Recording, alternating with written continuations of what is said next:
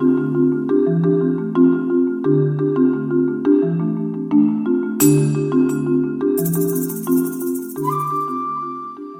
to iPad Pros, the show all about using your iPad to be productive and get work done. I'm Tim Chen, host of the show. This episode is sponsored by Agenda 14. Learn more at agenda.com. In terms of education, in an education setting, having the slide over and the split view and then the trackpad, most of the kids are getting the same experience that they would get from, carrying a MacBook or a Chromebook, right? Where you're struggling with 100 tabs open. Here you're kind of working on simple tasks, one task at a time, or in some cases, if you need two tasks up, you could do that slide over and split view. Welcome back to another episode of iPad Pros. In this episode, we're joined by Marko, who has been a high school social studies teacher since 2001. His class is now one-to-one on iPad.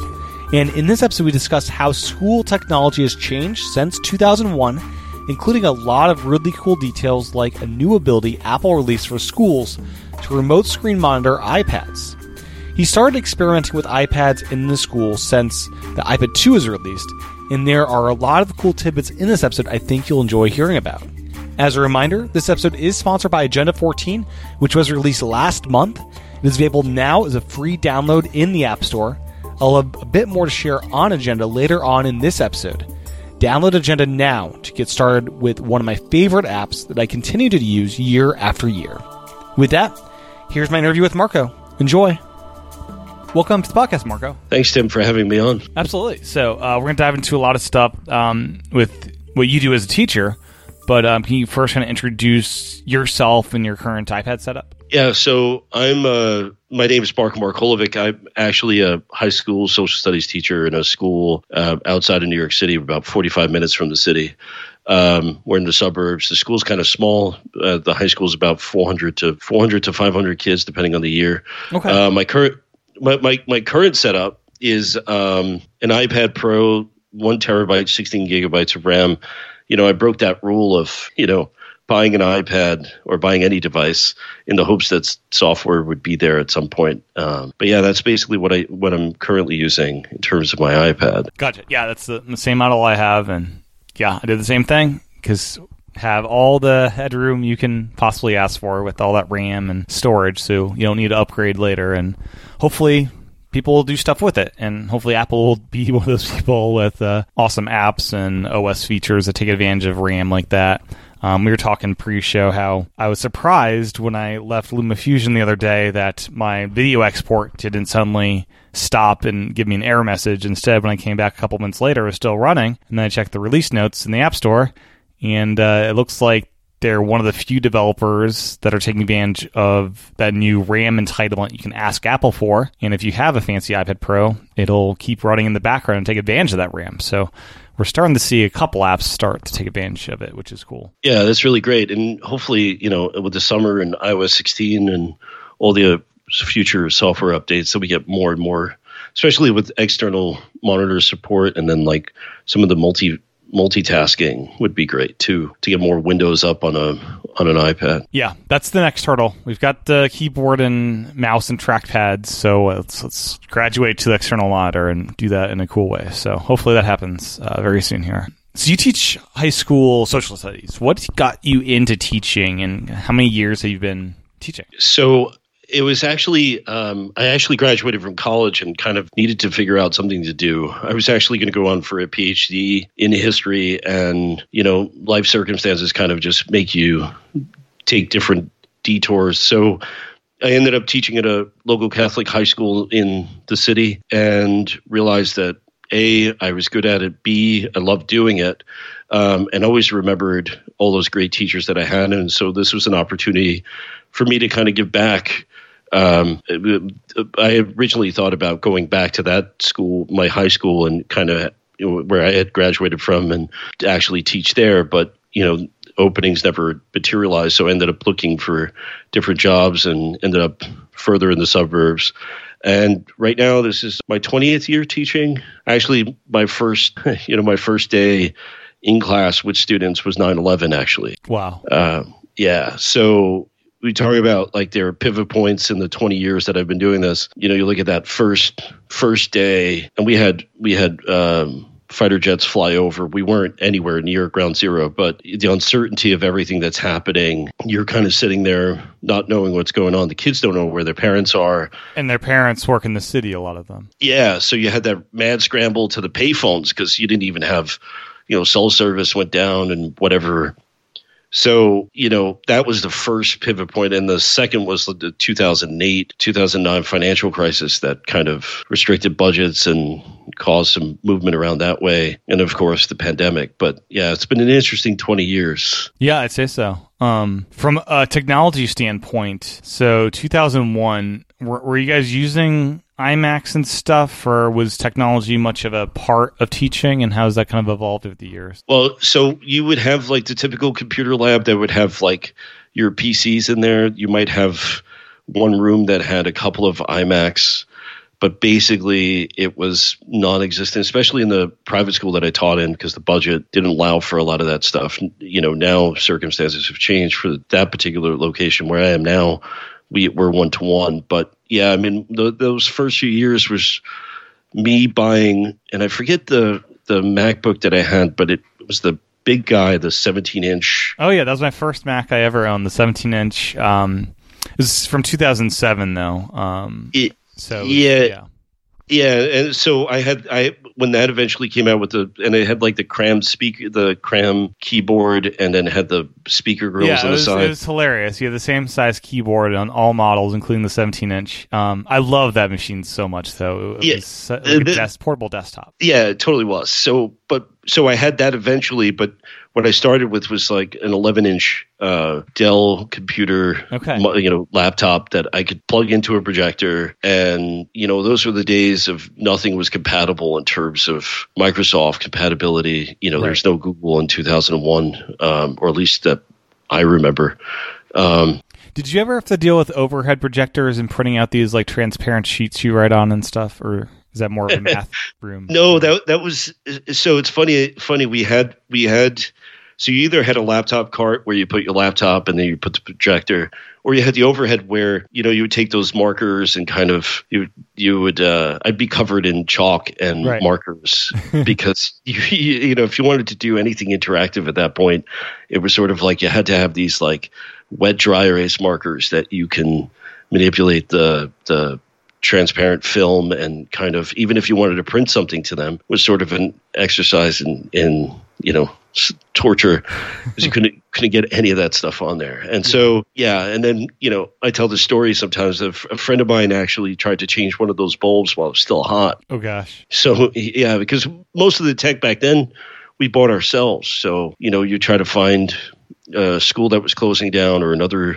private school that, was getting rid of its resources or whatever. And so you'd scoop one up, change the bulb, and, midday I had to take them to the emergency room. So, but yeah, that's when we learned not to touch those bulbs. So yeah, it wasn't very interactive in 2001 in terms of the tech. And certainly as you go forward from 2001, I mean, the whole world changed, right? I mean, you have one-to-one devices. We bought, when I eventually came to the job that I have now, we bought netbook carts. We had those little cheapy Did you ever have a Palm Pilot one-to-one program? I remember I had that briefly for a couple of years. I think it was in high school. No, I never had a Palm Pilot. It was funny because a lot of the stuff that I was using wasn't, I don't remember any of it being actually interactive, like working very well. So, it was kind of like, when I got to 2007, I bought that MacBook, and that was kind of the entry point of where things were getting better in terms of like the tech. So you got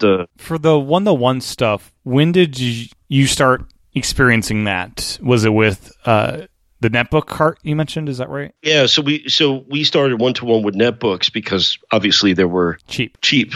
They didn't last very long. So, and they weren't very powerful. So they were kind of, the parent of, the Chromebooks that eventually everybody, especially in the US, seems to be buying everywhere. So those netbooks were underpowered. They were just a place to get onto the network, go to Google, use Google Docs. As Steve Jobs mentioned during the iPad introduction, netbooks are not good for anything. Yeah, he wasn't wrong. He really wasn't wrong. I mean, those of us who were living those days, those, and eventually you could change the OS to like using Chromium or something and convert it to a Chromebook, but they were so underpowered.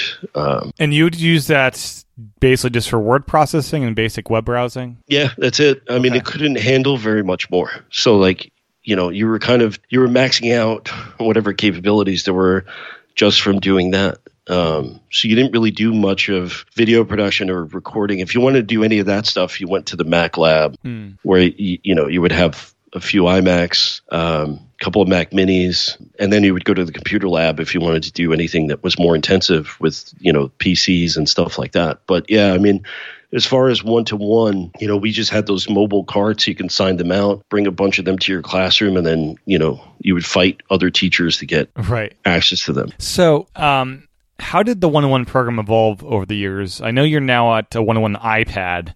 Was there, more powerful laptops in between you getting to iPads, or what was that process like? So basically, I want to say that I think the iPad 2 came out.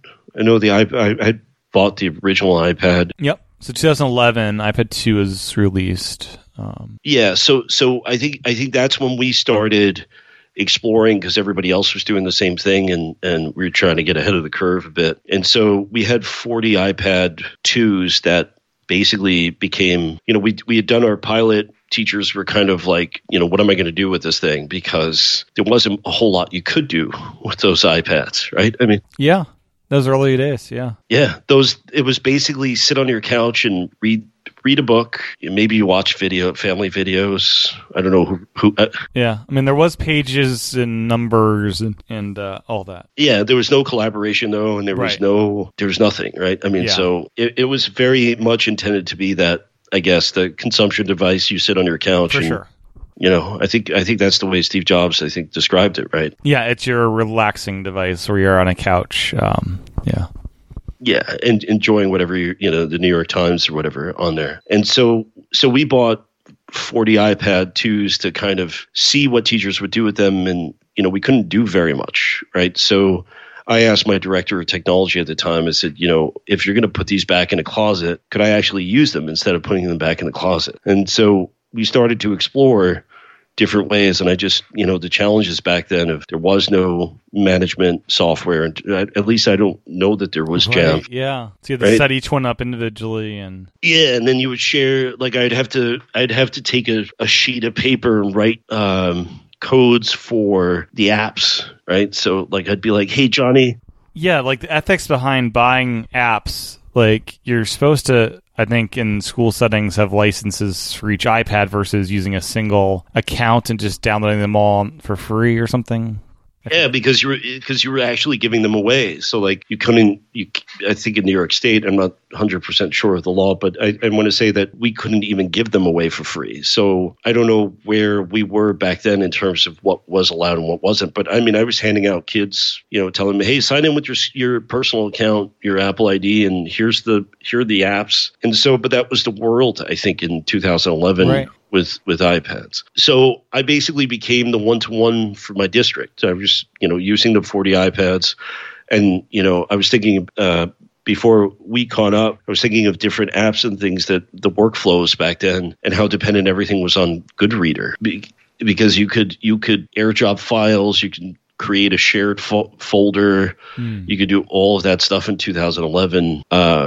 Just to have simple workarounds in terms of how do you share material. And then, of course, iTunes U was great because, that was the first example of what Google Classroom would become, right? Yeah. So you could share files, folders, you could do all that stuff. It wasn't easy, but, that's how I learned a lot about iPad and the management of the side of stuff, because you had to be creative in terms of sharing files and doing basic tasks. Yeah, for sure. So iPad 2, what iPad are the students using today, and kind of what do you remember when you guys did do the updates? Like, was it every 3 or 4 years you got a new version of the iPad in the classroom? So we went from iPad 2s till they basically started screaming.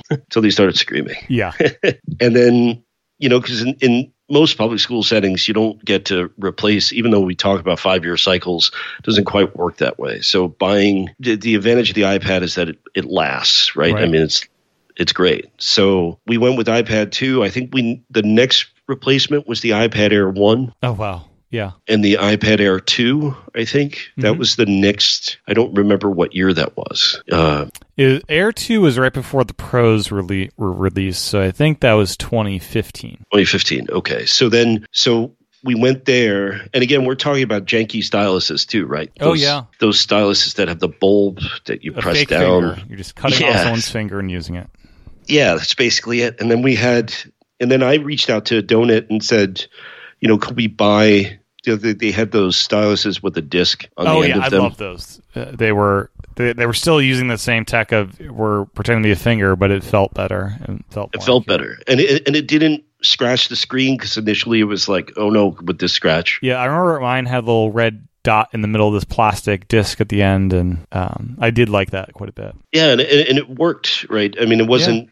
It's nowhere near Apple, the Apple Pencil 1 and Apple Pencil 2, but it did its job. I mean, there was the janky leather cases that had the plastic keys. Oh, yeah. Stylus early days, the students were marking up PDFs and books and stuff, or what was the use case for styluses in the early days? So in the early days, it was so Goodreader had, I want to say it was Goodreader and PDF Expert. I want to say one of them, because again, it was like, you forget where we were at that point, but it was, markup PDFs. It was like, if kids needed to draw something or fill out a document or do any of those simple tasks, you basically did it there. You use those style. The problem was that those styluses were never precise, so you would get big thick lines when you try to zoom, and it wasn't great. And today, I'm curious. Logitech crayons, Apple pencils. What are you guys using? Yeah, so today, from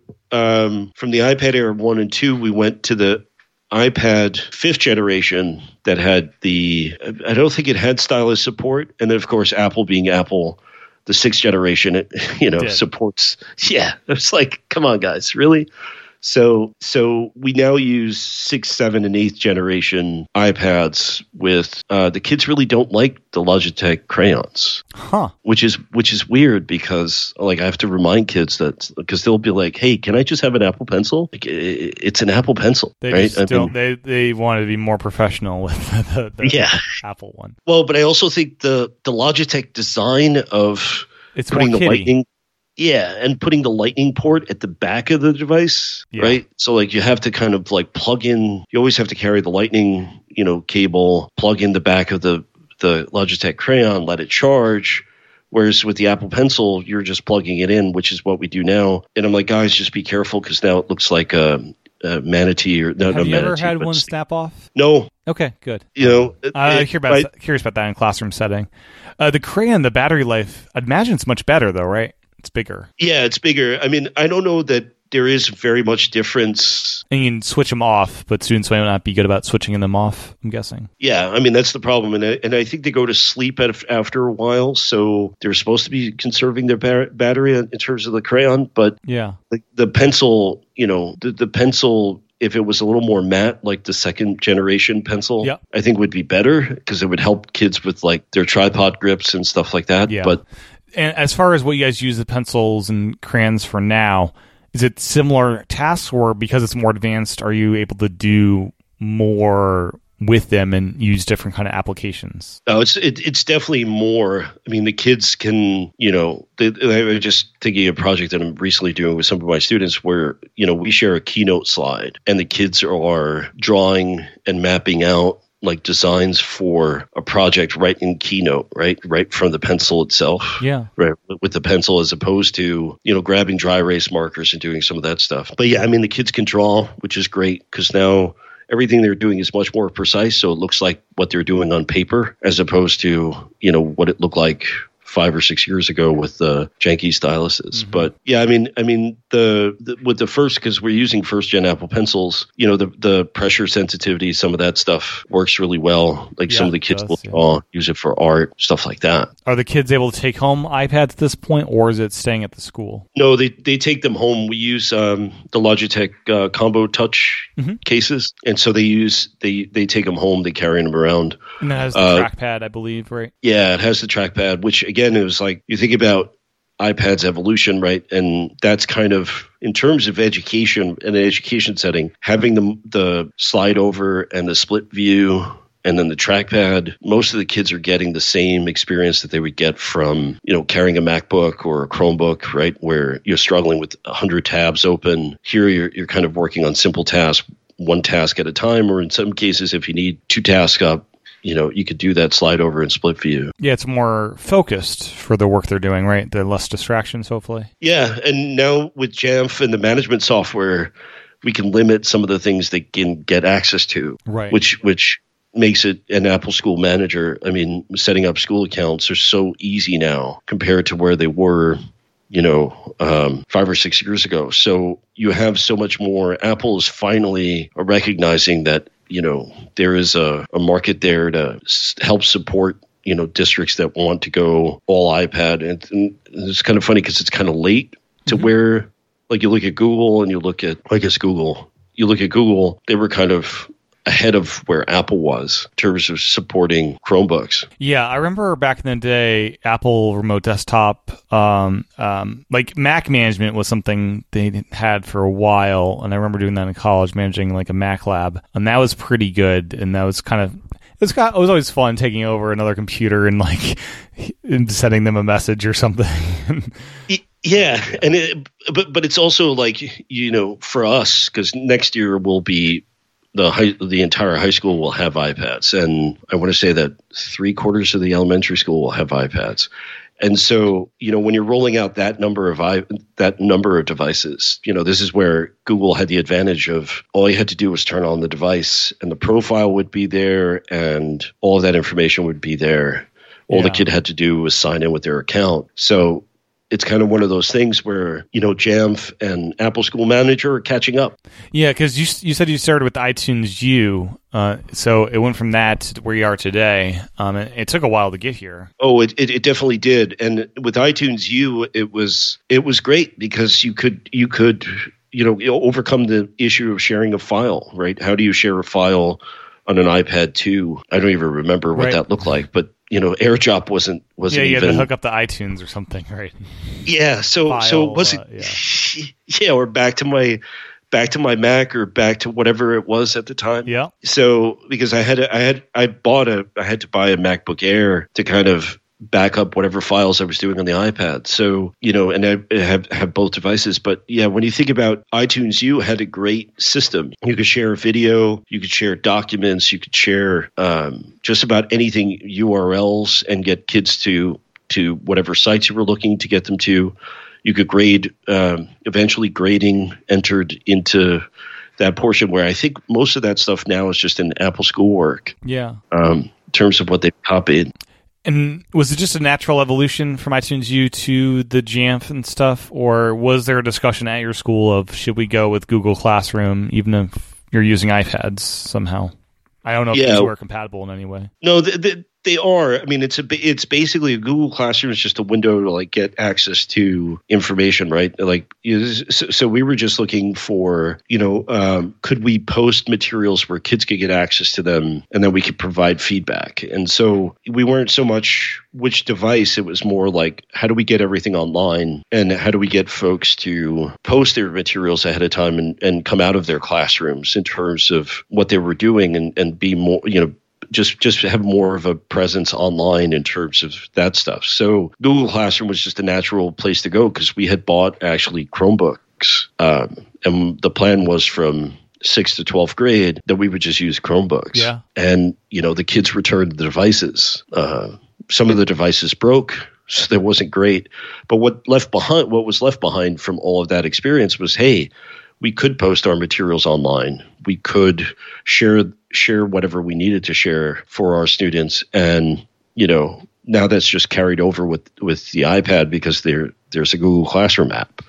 The Google software docs, slides, and Excel are like from a different planet. Yeah. It's almost like the same company didn't produce the same apps. So does your school use both Google Classroom alongside the Jamf stuff? Is it a combination of both of those? Yeah. So we don't really have it. It's not a requirement that we put. Like some school districts will require that you use Google Classroom. You have to use Google Classroom. We don't have that policy yet. I'm sure at some point that'll come. But yeah, the Jamf side of things is just to manage what apps are we distributing. This episode is sponsored by Agenda, which rolled out version 14 last month. In this quick break, I want to share more about their awesome new smart menu bar for iPad in Agenda 14. If you missed the last episode, make sure to check out the break in that episode for more on this new smart menu bar. In this break, I'm going to share more about the / smart menu bar, which is a general purpose hotkey menu bar. To get started, just type / while in any note. Immediately after, hit the down arrow on your keyboard, and you'll now be navigating this very feature-rich menu.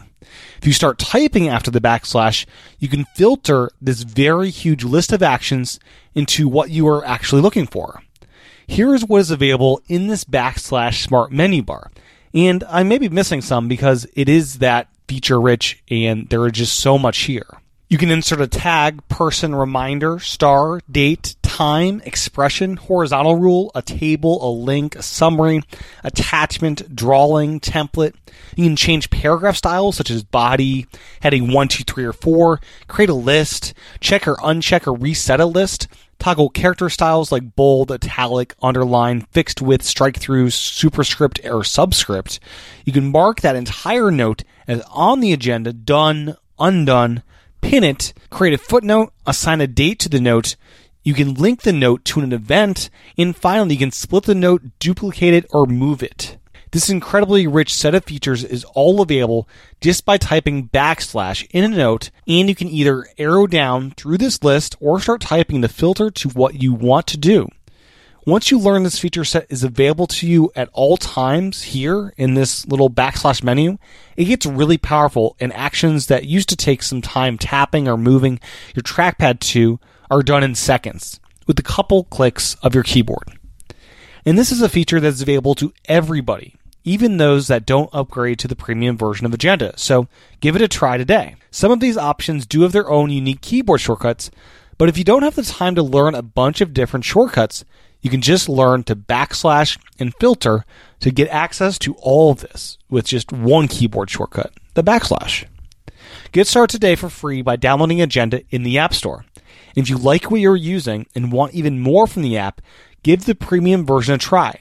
You get a ton of power user features that are yours to keep even if you never pay for premium more than just that once. My thanks again to Agenda for sponsoring this episode of iPad Pros. Learn more at www.agenda.com. That's www.agenda.com. Download Agenda today for free in the App Store. You use Apple Classroom on top of that for the student interaction side of things. Yeah, and AirDrop, that's again, when you think about the evolution of iPad in terms of its use in the classroom, Apple Classroom, Apple Schoolwork, Apple's like finally getting to the place where it's like, okay, people are actually using these devices in the classroom. How can we watch? How can you supervise? Yeah. The great, and Classroom does a great job because you can see what the kids are doing on their devices. Is it like a live screen of all the kids' devices at once? Yeah. It's 100. As long as everybody's on the same network and you have Bluetooth turned on and you've got all that stuff, it live screen. And of course, Apple with its privacy, you can't, you get a little symbol at the top so you know that you're being you're being watched, reviewed and watched. Any kids try to turn off Wi-Fi to be private?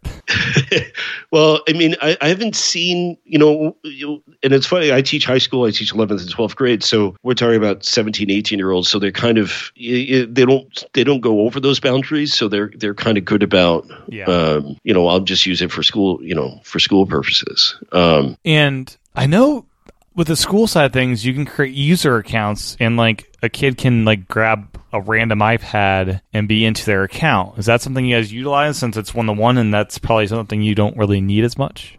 Yeah, so each kid gets, and I forget when Apple did it, but each school account gets 250 gigs of RAM. Of storage. Sorry, they get 250 gigs of storage. We don't use the multiple accounts settings on the iPad. We just give one iPad to every kid. The elementary school is starting to give Apple IDs to some of the kids so that they can get more of the features of classroom and schoolwork. But we haven't really used the multiple accounts to a single device. Okay. Yeah, and you were mentioning the iPad 5 didn't have Apple Pencil support, and I just wanted to circle back a bit how aggressively Apple did update and improve that baseline iPad. 1 year was Apple Pencil, the next year was Smart Keyboard support, and it's like they're just bringing all these pro-level features that we thought were pro-level down to that base level, which was so important for things like what you're doing with being able to use that trackpad and keyboard through that smart computer. Well, and it's funny because like I tell teachers who get their device, because I'll help train the trainers and help teachers when they start getting their devices. It's sort of like if you thought of an iPad from that Steve Jobs introduction of the iPad to I don't know how we distinguish this of like the Tim Cook era of the iPad, right? The Pro era, I would say. The Pro era, right? So it's not the same device. Right? You think about... Yeah, because input method is such a huge factor as to, framing a device and what it can and cannot do. And it's just grown so rapidly there. Yeah. And on the developer side, it's sort of like recognizing that, there are teachers, there are people out there who want to do some of this stuff on their device. So can we support some of those things? So like, you think about Notability, you think about GoodNotes, Explain Everything. You've got companies that recognize that, hey, folks are going to start using this stuff for something other than reading books or listening to podcasts. What is Explain Everything? I haven't heard of that one. So Explain Everything is basically a whiteboard app. So you can do so if you had to do sort of like the Khan Academy videos of, how do you explain something or break it down, you can basically, you get a canvas, and with an Apple Pencil now, you can record your voice, you can input PDF, you can input websites, you can do a simple whiteboard video recording, and basically have the full functionality of screen recording right on the iPad. You can bring yourself into the screen. They did a great job when the pandemic started of giving out free accounts to educators to help support teachers. It was phenomenal because you can also share a link and collaborate. So you could have almost like the whiteboard in your classroom pop up on a student device where they could just watch what you're doing if you needed to demo something for kids' lives. So, and you could use this as an alternative to Zoom, or is this something you use within Zoom using screen share? You'd probably use it within, within Zoom with screen share because, or you could actually, from the Explain Everything, you can actually email, post to Google Classroom a link, and the kids could join you. Okay, and they could see it right on the screen. Because that's one of the things when you look at Zoom on an iPad, it's interesting because Apple awarded them whatever design award, and it's so limited in terms of what you can accomplish versus iPad versus desktop that I wish Zoom had done more to make their iPad app to kind of look like the Mac, the Mac side of things or PC side of things with breakout rooms and things like that. I think now it's been more updated to sort of look like that. But yeah, I mean, and Zoom's one of the few apps that has some weird entitlement that lets you use the camera in split screen, which I wish was a more widespread entitlement. Apple. Yeah, because every time, and it was frustrating because you'd be like, okay, guys, I'm going to share the screen with you. You put something into, and I don't know if split view still doesn't do it, but like you would lose, like kids would lose you on the screen. So yeah, I think they added where you can be in split screen and the camera still works. So that's something I know works now. Yeah, so I mean, having that ability would have been great at the beginning, right? So you would have to. In my case, I had a 12.9 and 11-inch iPad because listening to different podcasts about the multi-iPad lifestyle. Oh yeah, and So I would start one meeting on one device and then have the second device join as a visitor, and it wasn't great, right? No. Because the functionality wasn't there, and even though there's pro level iPads, you kind of like The software was limiting to you. yeah, the software is limited, and I don't know if and Apple has kind of recognized that now because with Keynote Live and with the and Apple Classroom updates, you can now see iPads remotely. So if I was in a Remotely in the same room, or even remotely, like remotely, so remotely at home. Wow. And I didn't know this until recently when I had we had a snow day that we had converted to a remote day. Yeah. And I turned on my. I must say that must be the worst as a kid. You're happy you have a snow day and then remote day. We know how to teach you remotely now. Yeah, and especially I think it's even worse for little guys, right? Oh, the high school kids kind of tune you out and do whatever, but. Yeah, so I turned on my school managed iPad and I opened Classroom, and there it was. All 22 kids. That's amazing. Signed into their devices, which, again, it's like Apple, why couldn't you do this like in 2020? Yeah. But that's okay. I mean, eventually showed up. But yeah, I mean, even like the schoolwork updates, like they just, the ability to collaborate. And some of it is weird because you can collaborate in Keynote, but you can't collaborate in Pages. Yeah. How is Keynote Live? What is that all about? So Keynote Live is basically the best way to describe it is kind of adding your video to a presentation, right? And so your camera, so you can add both cameras. So which is kind of weird. Front and back, it's simultaneously. So is there a use case of that you found? Well, so the best way to do that is to have kids kind of do a gallery walk where they're looking at different material within, the classroom, and sort of ask them to give, record what do you see, what do you take away from this particular station as you go through the station and learn about the content that you're learning, and get that live reaction where kids could then turn on the screen record and record themselves with both cameras, one facing the poster or the section of the wall wherever you have things hung up, and then getting the live feedback in terms of the video. It's been great. So kids would capture through screen recording this Keynote Live. You could also, if you're doing live presentations, have those cameras enabled as well, or like? Yeah.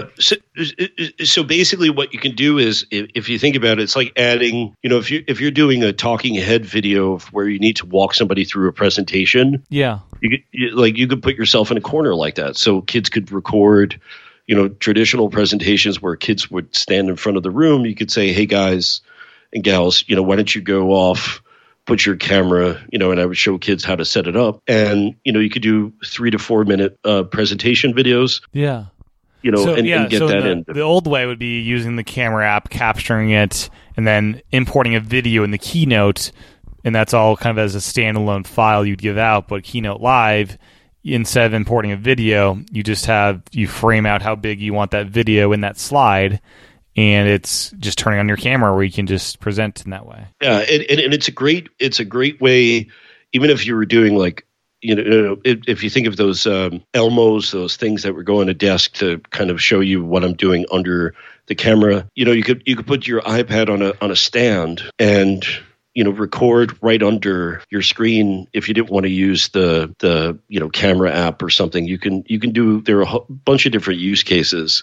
But again, that's kind of like, and then I guess the other update to Keynote was the present in view in the window, as opposed to, was it the play, what was that option? Because there's another option that was great that Apple did later, which is like the play in window as opposed to play the slideshow, and it would take up your entire screen. Okay.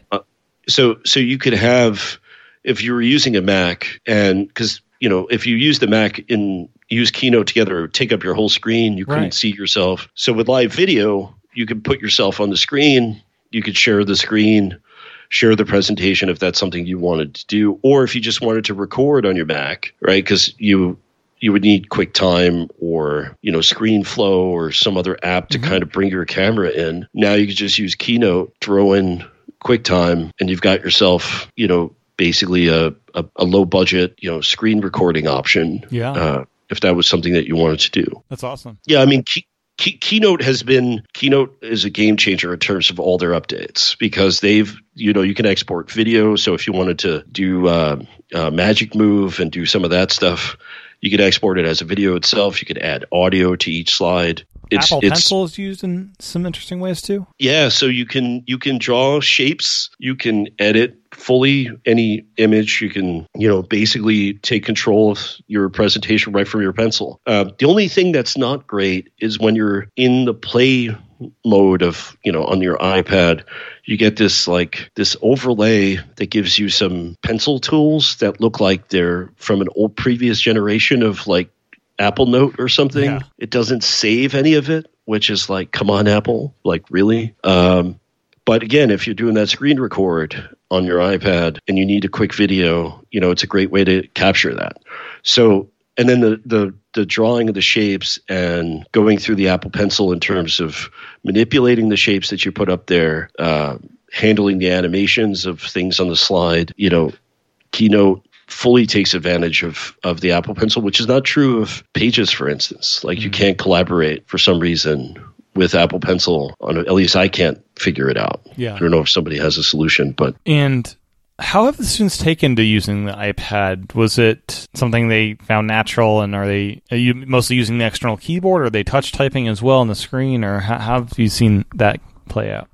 So it's actually interesting because when you look at the $149 Chromebooks we were using, the screens and the keyboards were breaking. So when the kids started to see my students carrying around iPads, using iPads, they wanted an iPad. So we gave them iPads, right? When the pandemic and everything else happened. And what we found is basically the kids take to it. It's actually pretty simple, right? Because they probably already have an iPhone, so they're used to the OS.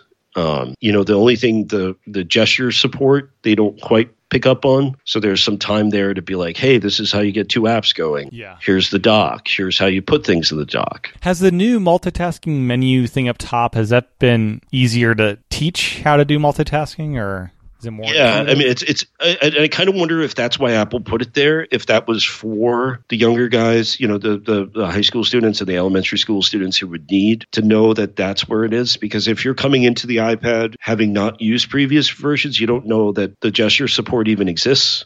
Yeah. So having that menu up there is great because you can just hit it, it'll move the screen, and some of the kids forget that it's there. But so you go from that $149 device to the $299, $249. I don't know what the education pricing is. Yeah. Right. The kids love the iPad because they've got Apple Pencil support. They've got the keyboard when they want it. I tell the kids to take the keyboard off and just use the pencil. Right. Yeah. Just the pencil changes the whole interaction. Is Scribble something you guys use at all, or is it too slow and inaccurate for you or your students? Yeah, it's too slow. Yeah, it's too slow. And I think part of that, and I know Windows, I haven't used a Windows machine in a while, but I know that on the surfaces, I think you can use Microsoft's, the tool, the pen tool, and it'll convert quickly. I don't know what the difference is, why Apple's can't function that way. Yeah, I find it useful only for single word queries or single word things where maybe chapter notes for a podcast, chapter titles, where it's just a couple of words or something like that. Yeah, I wish it was faster. Some of the kids don't realize that they can scribble when they're searching for something. And so there's hey guys, gals, you just scribble. You don't have to actually type because they'll grab the keyboard and reconnect and then type it out. And no, you could just use the functionality. But again, I think the evolution of the iPad is kind of segmented, some of these things that have come later, that if you're a different iPad user, you don't either know that some of it exists or... Yeah, and you also have the floating iPhone keyboard that's good for the quick type swiping stuff. Yeah, and that's actually great because the kids already use whatever it is on their iPhones, right? They're swipers probably. Yeah, definitely. But again, you don't even know if that exists if right. you're if you're not getting that training, right? Like, so, like I tell folks who come to the iPad now, it's like, don't use, the 2010, 2011 version of that to guide what you're doing with this device, because this device is not the same, I don't.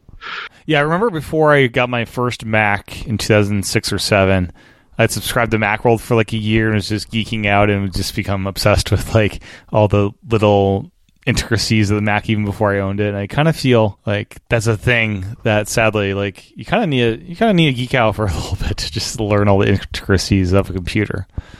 Yeah, but you also need the simplicity of the OS, and I think this is where, because when the pandemic, I went back to the Mac, and it was like all the things that I hated about a desktop just materialized, right? Like you have 14 windows open, you've lost track of where the windows are, because even on Mac OS, you don't have great window placement. So you're kind of like, did I open Safari? Did I open Docs? Where did pages go? And so the great thing, the great thing about the iPad is you're just doing that one task at a time, and it's keeping everything simple so that you're not forced to be the geek to go figure out all those shortcuts. Totally, yeah. I just wish that Apple would do more to make more of this stuff more aware. And I think now they're doing it with like the education. They've got a bunch of like Apple Teacher, which I joined a number of years ago. They've got these learning sessions at night where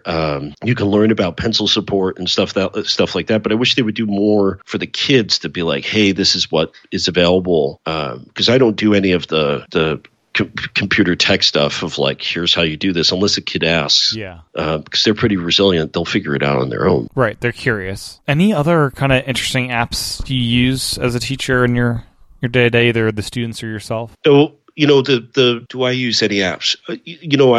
The few apps that I use are basically the Apple stuff. I do use Scribble Together, which basically lets the kids literally, as the title suggests, scribble together. You can share a PDF. You can share just a screen. You can actually take the whole session and export it as a PDF. In terms of the students themselves, I mean, I try to get them to use iMovie and use GarageBand and some of that stuff when we're recording podcasts or doing short video. But there isn't, so nothing that I do is really app specific as much as it's more of, okay, what are we doing at that particular moment, and what do you guys need? And go explore what the options are contained on the device. But yeah, I mean, Apple Suite, the Keynote thing knocks out 3 or 4 different apps that, even Apple Notes. I mean, Apple Notes, you're importing PDF, you're marking up PDF, the scan to, I was just telling a colleague of mine, because they were trying to figure out how to get the document onto their device. And it's the like scanning thing in Notes or the Files app is just killer. Yeah, is awesome. And it takes the whole, and again, that's another evolution of the device, Is live text something available on that on the iPads?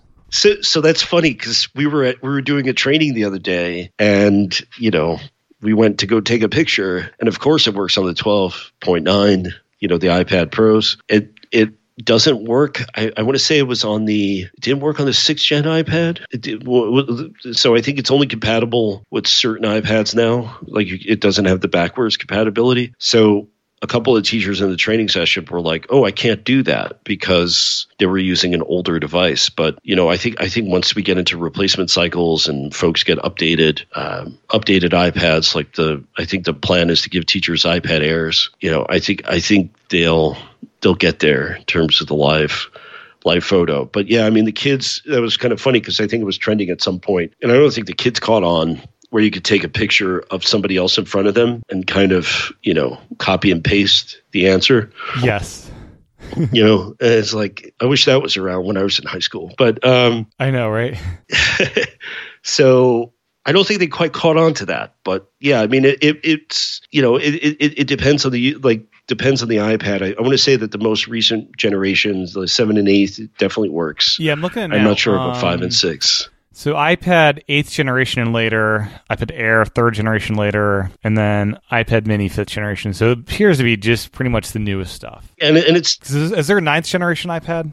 Is that what I don't know. I don't think so. Oh no, I think that was the one that just came out, right? Yeah, is that the ninth gen? So it's pretty new. So 8th generation would be the only ones that support it for your purposes. Yeah, I mean, but all the kids have iPhone 12s and iPhone 13s, right? So they can do it there. They could do it there, but they haven't quite caught on.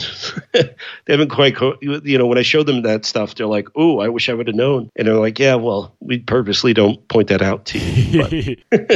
Yeah, anything else worth talking about as far as the students using iPads or using iPads and pandemic life with iPads? Or no, I mean, I think in terms of the pandemic, it was just sort of like, for me, I didn't experience any except needing like Elgato stuff, in terms of getting the key lights and the Stream Deck, and having to go from. It was kind of funny because I sold my MacBook Air in when did the first iPad Pro release? 2015. So that's when I sold my MacBook Air and was totally iPad. I wasn't doing anything on any other device in terms of a desktop or something like that. Yeah. So the pandemic hit, and it was like, the limitations on the iPad were just so. I had to go back to a Mac. I had to go back to a desktop that could handle. Zoom just wasn't full featured enough to do what you need to do as a teacher. No, and also like the secondary apps, there was not enough like the Windows support and the limitations of sharing stuff and then coming back to it and having it all in one screen. It's kind of hard to pull that off. And when you think about secondary screen report support, you would right. Yeah, if you add that would be huge. If you do multiple external, or even just one external monitor. Just one. I just take one. Yeah. Just take one, and get rid of the bars. So like, get rid of the 4x3, because like when you're presenting, there's nothing worse than you connect the Chromebook that's the same price or just below that price point, and you get 16:9. And you AirPlay an iPad to an Apple TV, and you get 4x3, and you plug into a monitor, and you're getting this 4x3 support. So like Shift Screen was great because you could do.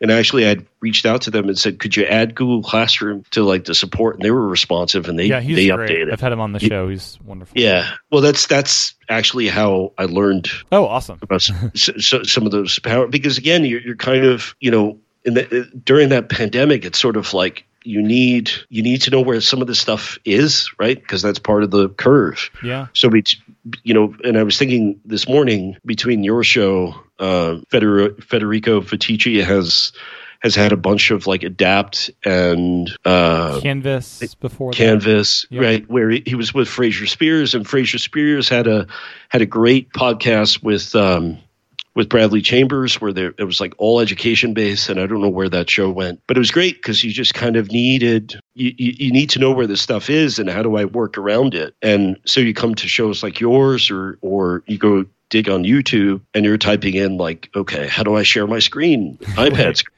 right? Because it's not there, or how do I screen record, and because that wasn't there until recent updates. Yeah. So you kind of look for those shortcuts, right? Or automations or stuff like Matthew Castanelli. There was stuff that I took for like emailing my students back their grades through shortcuts, because you can't send a mass email to students. Nope. So, and that may have been actually, I don't know which one, but I had to email and, be like, hey, sorry to bother you, but do you think you can like share with me how you put together that shortcut? Because all you want to do is send a mass email. You can't do that from an iPad. So having all those resources out there is great. So this shortcut, it pulls in like from a spreadsheet the student's grade and sends them an email with their grade, or how does it work? So basically what it does is it now I don't use it as much because of schoolwork, but back when it was sort of like you pulled up a menu, you put all the kids' names in, it sent out an email saying, go check this spreadsheet. Here's the URL for your grade, and then each kid would get a different spreadsheet. So it was impossible. I mean, it was not fun. Right. No. Now Apple's caught on to that because, and there were other things that I tried to play with, like how do I get kids to, I wish with whatever chip that recognizes all the iPads. I wish there was a way for someone just to take attendance, right? So I didn't have to go check everybody who was physically there. But if there was a way, so I tried to design a shortcut that would collect that information. That failed because there are limitations within shortcuts. So, it's sort of like you just hope that Apple just keeps evolving, and, great folks who host podcasts like this just keep doing what they're doing and are available so that, folks can get access to stuff that is the next level in terms of what they want to do in the classroom or just with their iPads in general. Yeah. Well, thank you so much for your time today. Anything else you'd like to chat about before we wrap it up? I think we've covered a lot of ground today. No, I think we're good. Excellent. Any social medias or anything you want to promote? Or no, I mean I do tweet at my name, so it's at Marko Markolovic. I don't have a blog or a website or anything because I've always kind of thought of this being, for what my students needed to get through. So I've not done any of that stuff in terms of self-promotion. But yeah, I mean, I tweet. So, I take pictures of some of the stuff the kids are doing, use it for, professional learning. So that's pretty much where I am. Excellent. Well, thank you, Marko, for your time today. It's been just fascinating learning about all this stuff. Thank you, Tim, for having me on. This is great. Well, that was my interview with Marko. My thanks to Marko for his time recording this interview, and my thanks to you for your time and attention tuning in. If you want to support this podcast, hop on the App Store now and download Agenda 14. Learn more at www.agenda.com. You can also support the podcast at patreon.com/iPadPros or by subscribing in Apple Podcasts. My great appreciation to everyone that currently or has in the past done that. With that, I'll talk to everyone again real soon.